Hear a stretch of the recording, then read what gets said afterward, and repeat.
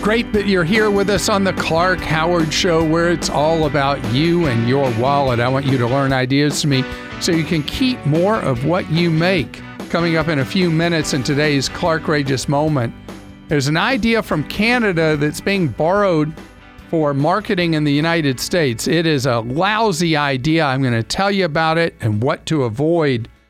And coming up later, I have great news, believe it or not, on the college front. College tuitions declining in the United States. First time I ever remember that happening. And I'll tell you why and how you take advantage of that if you have high schoolers that are intending to go off to college. There's a massive fight going on in the United States right now in city after city, state after state about Airbnb. Airbnb has been an enormous financial boost to so many of our fellow Americans who, when somebody travels, instead of paying for a hotel room, you rent an Airbnb property and you have maybe space to spread out, or you're renting a room in somebody's home or over their garage or whatever, and it supplements their income and gives you either more space or a lower price or a more authentic experience where you're visiting by being able to stay in somebody's private home instead of in a hotel. Well, the hotel industry is steaming mad, and they're engaged very heavily in what are known as AstroTurf campaigns. If you're familiar with that expression, that's where they create fake groups out there that barrage politicians and say, woe is me. I hate these temporary rentals in my neighborhood. Get rid of them. And then the hotel chains give money to politicians to try to pass bans or heavy restrictions. And so these restrictions have been going in around the country, and now in several places around the U.S., there are going to be ballot initiatives in just a few weeks where citizens will be able to overrule potentially the government in an area that has said no to Airbnb. And this is something that I really support the citizen initiative process, because there are issues on both sides of this equation, and there are disruptions caused by Airbnb rentals. No doubt. And their smaller competitors, VRBO and HomeAway. But it is really rotten terrible for governments to try to put in restrictions to ban rentals simply to protect special interests, the hotels. You know, this market exists because it's meeting a need in the marketplace. And government prohibition of competition that big, deep-pocketed, big hotel operators don't like is ridiculous.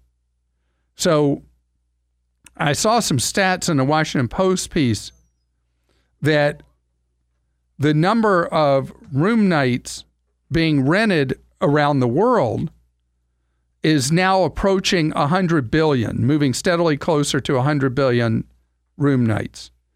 Hotel room nights, 512 billion. So you're talking about a 5-to-1 ratio, but hotels look at that and they're like, every one of those is something we could take. Can you even believe there's that many room nights?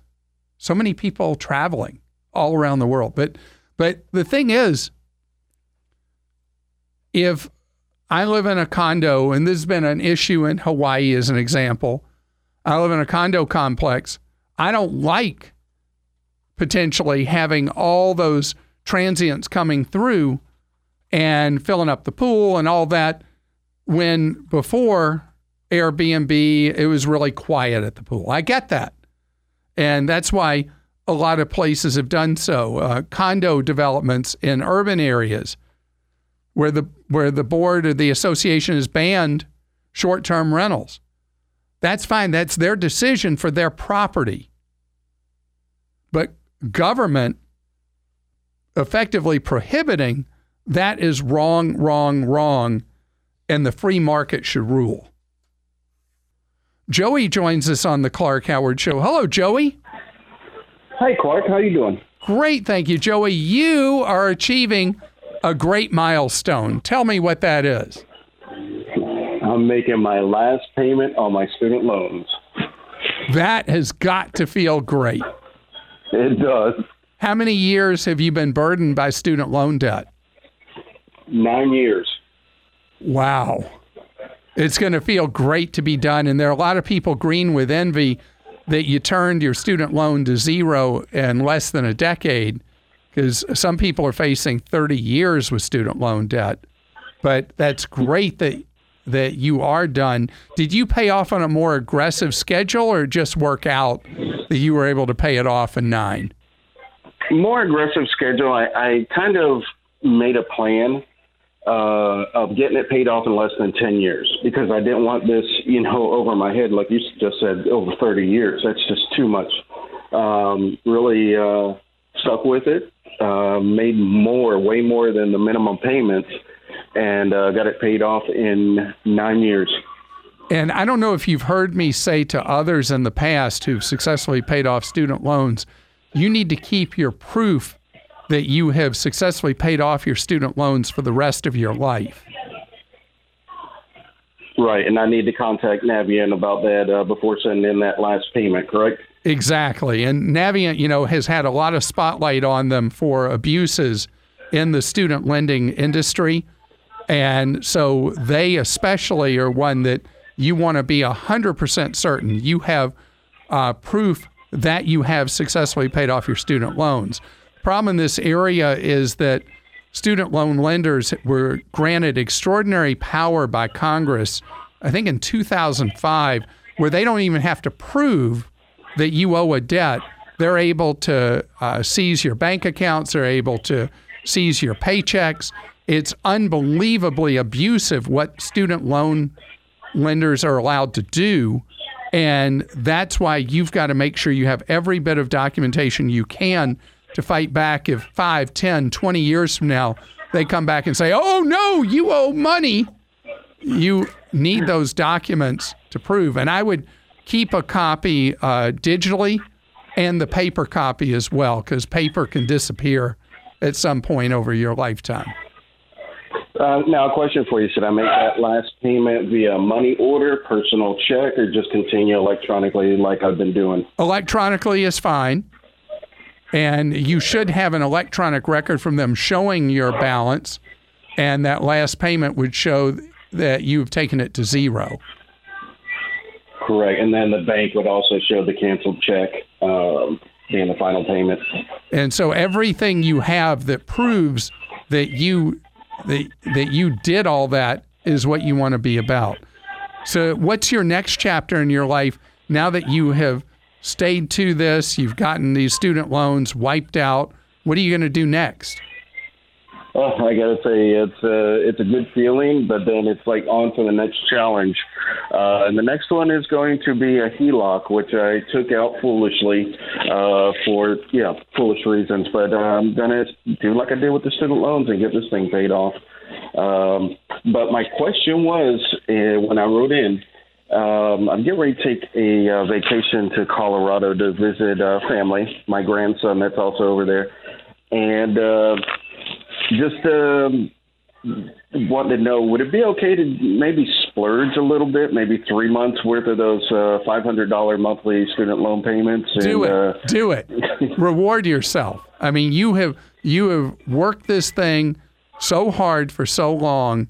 If you want to just have some fun, it's like what I always say, if somebody comes into unexpected money, that you don't be practical with all of it. You do something with it just for fun, whatever it is. And in this case, it's like your graduation gift from student loans. There you go. And one thing real quick, Clark, for all the listeners out there, and I don't know if I can mention the names or whatever, but there are certain programs that are out there like surveys, and there's another one that, if you make a promise, if I can say the name, that they will actually contribute to your student loan payments. And that's one of the things that helped me out. I was on it doing the two programs, and it shaved off probably about a year's worth of payment, maybe a little bit less. But it helps out. It's less money coming out of your pocket. So, if people go out and research it, there's potential for free money out there to help pay down your student loans. Well, I'm going to step out there for a second and take a risk, and you go ahead and name who it was you wanted to name just then. It was You Promise. Oh, You Promise. Oh, yeah. Mm-hmm. Oh, yeah. Yeah, You Promise is a very interesting program, and You Promise actually helped you defray some of your costs. Exactly. And so You Promise has any of a number of features that help you save money for school, use money for different purposes, specifically designed around education. And so it's the letter U, promise.com. And you go have fun in Colorado and don't feel guilty about blowing some of that money. Thomas is with us on the Clark Howard Show. Hi, Thomas. Hi, Clark. How are you? Great. Thank you, Thomas. You have a very enterprising young son, I gather. Yeah, he got an opportunity, got a little side job feeding calves on a dairy farm, and I'm excited for him for what he's going to learn there, but also he's making a nice wage for an 11-year-old, and I was just wondering if using a Roth IRA would be, as a savings account for him, would be a doable strategy. Yeah, so doing the Roth for an 11-year-old is beyond fantastic because it has to be a custodial Roth. Right. But all three of my kids had Roths from the second they started working. And so it allowed them as teenagers to start building up money for the long term. And so you can open a Roth with any of my low-cost companies I've got and fund it only up to the amount your 11-year-old earns in a year. Okay. And then that money can either grow tax-free for the next 50 years and will grow into an amazingly large amount of money over 50 years. Yep. Or your son, when he reaches adulthood, can pull out contributions that have gone in as he's a young child and then through the teenage years. He can pull contributions out tax and penalty free.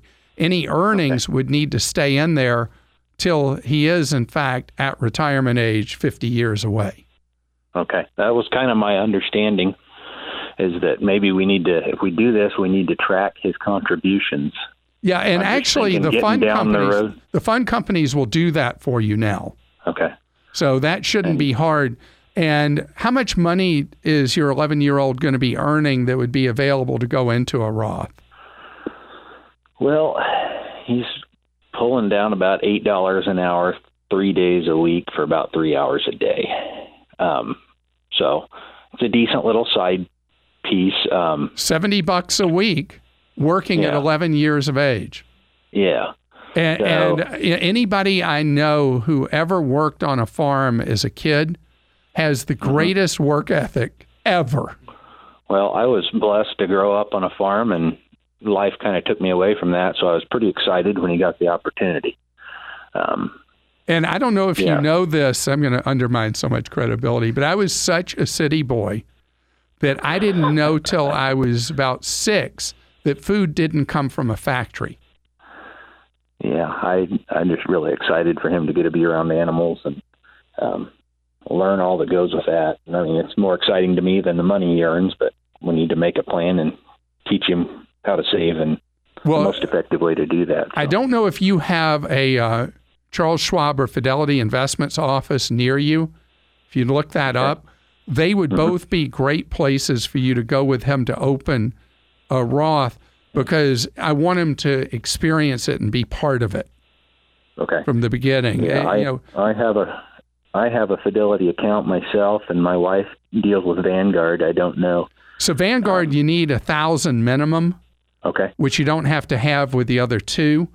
But then also, I think the high touch of you taking them to your Fidelity office that you do business with and he's part of the experience of opening an account and seeing the fruits of his labor, I think that's really worthwhile. There's an idea that is being imported from Canada that just needs to go back across the border. In Canada, it's common that people sign multi-year obligations to cell phone carriers, and T-Mobile, the very people who did away with contracts, now are experimenting with 3-year payment plans for cell phones. It's come to that because with people getting excited about the new iPhones and the new Samsungs that all price out around $1,000 or so, the cost of people buying that, a lot of people who are excited about the iPhones or Samsungs, they can't lay out $1,000. And they can't even handle 2 years of payments on a payment plan, interest-free, which is still $40-something a month. So now, here's this experiment offering 3-year payment plans. Okay, this is a rotten, terrible idea.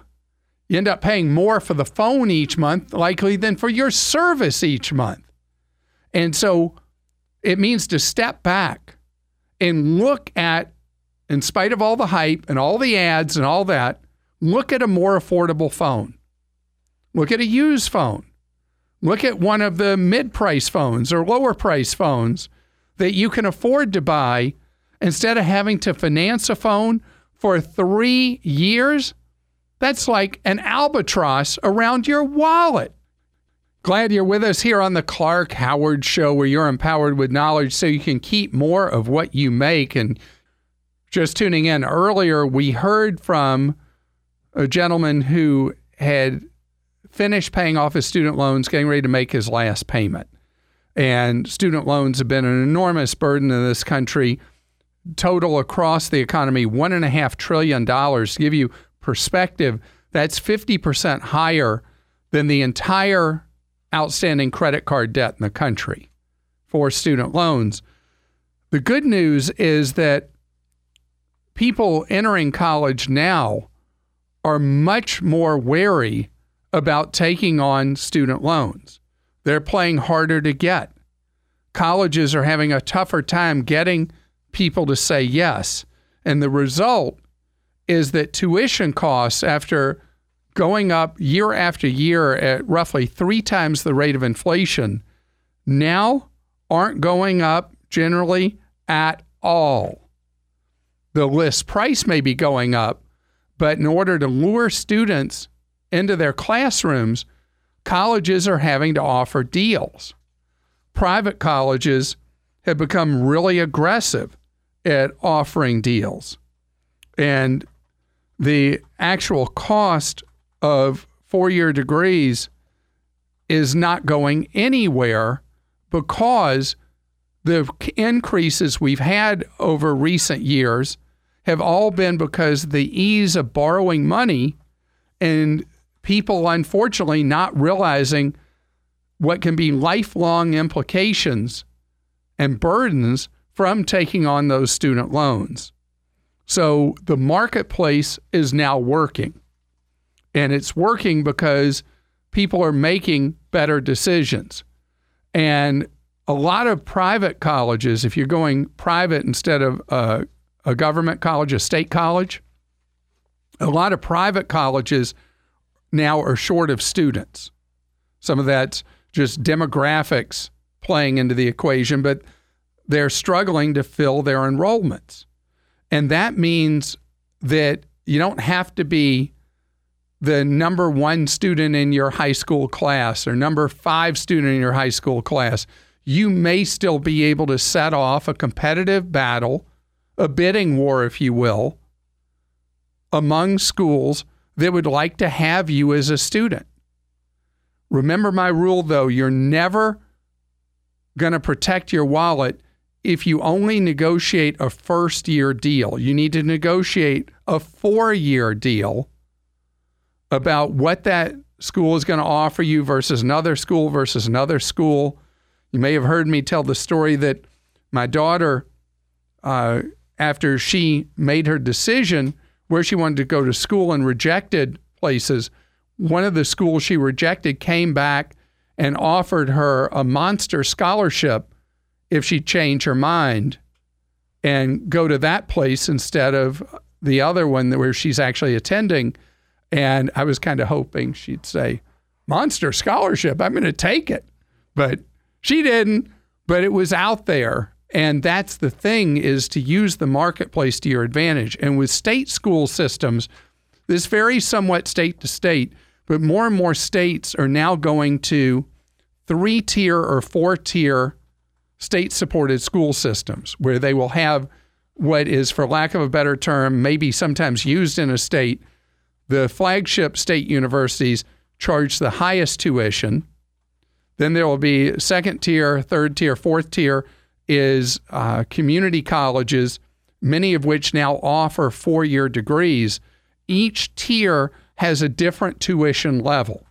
The greatest irony of it, though, of the whole system, is that people who go to a 1st-tier state school, your freshman and sophomore year, will be in far larger classes than someone who goes to a 4th-tier community college in a state. So you might be in a classroom that has 1,400 students or 800 students or something like that at a tier 1, the flagship university in a state, instead going to a community college to deal with your prereqs as a freshman or sophomore. You might be in a class with 26 people or 44 people, not hundreds or thousands. So you get a better deal and you get more attention from the instructor. Chuck is with us on the Clark Howard Show. Hello, Chuck. Hi there, Clark. How's it going? Not bad at all. How can I be of service to you? Well, over this last 6 months, maybe, or a little bit longer, I've been getting offers from companies that are interested in buying my house. And, they're pretty persistent. And so I just said, let me look them up and see what they're all about. But I haven't really been able to find out much about them. So I guess my thought is, are they, number one, legit? Number two, if they are legit, do they, do a lowball offer on your property? And what are the dangers or the risk in going forward with one of these folks if you have to? And I'm just doing it primarily right now for education, to learn what they're about, what their, business model is like, so that I can make an informed decision. All right. So the people who are approaching you, is your house a house in good condition in a established neighborhood? Yes, it is. So go ahead and name who it is who is on your radar. Is there any particular company that you're curious about? One of them goes by the name Open Door. I've addressed Open Door on the air. Let me explain to you what this is about. There are a number of companies that are establishing, and they're racing to establish in city after city in the country, where for, I guess you could refer to it as mid-price homes in a market, there's enough inventory where they feel like they can figure out what is a fair value for your home. And so what these people do is they guarantee, like in the case of Open Door and its competitors, they guarantee you that they'll evaluate your home. They may come in, they'll do that online. They may come in and do an inspection, and then they will make a firm offer to you to buy your home. And then with the idea being that you vacate really quickly, typically within a month. Can be quicker, but they just buy it and they charge you roughly the equivalent of a real estate commission to do it. They charge you about 6% of, so let's say, just for argument's sake, they said the house was worth $200,000. They would pay you like $188, somewhere in there, and you're out and you're just gone. So the question with any of them, and the reason they do that is they believe that they've developed systems, Open Door and its competitors believe they've developed systems where they can properly price a house, get it dressed up however they need to in the landscaping or inside, and get it sold quicker than you can with you going to a traditional real estate agent and having them market the traditional way. Whether or not these things are going to stand the test of time, the market will decide. But what you get out of it is you're just done. If you like the price they offer you, bam, you're out. No questions, no ifs. You know you're done. You don't have to worry about showing the house or anything like that. I see. Okay. And you also have to decide the price that you're offered. Do you think they're lowballing you, or do you feel like it's really a decent offer they're making for your house? Okay. All right. Does that make sense? Well, yes, it does. Yes. I just, wanted to have an idea what they were about, whether or not, they were totally legit. Totally legit. No doubt that this is a real thing, and the companies doing this, I think another one is OfferPad, I think is another one, and there's another one called Knock. And so with these companies, they're learning how to price, they're learning how to market, they're learning how to sell, and then they add cities around the country, very heavy emphasis on the south, southwest, and west. And the reason those areas, because those are areas of the country that developed along the automobile, have a lot of suburban housing, a lot of subdivisions and developments built with very similar housing plans and looks, so they can more accurately price a house.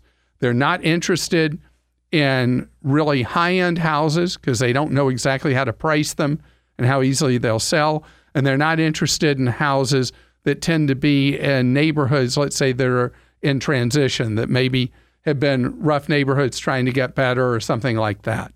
But it is the real deal. And Tom is with us on the Clark Howard Show. Hello, Tom. Hi, Clark. How are you doing this afternoon? Great. Thank you, Tom. How can I be of service? Well, about a year and a half ago, I got a solicitation in the mail for a credit card for my small business, and I thought, well, let me go ahead and sign up for this because it never hurts to have a backup card in case you need it.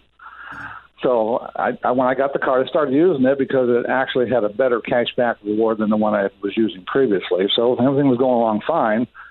One afternoon, I got an email from the credit card company saying, well, we got your address changed, which obviously wasn't mine. So I called them, stopped the card, sent me a new one, the whole schmear. At that point, I threw the card into my file and started using my original card again.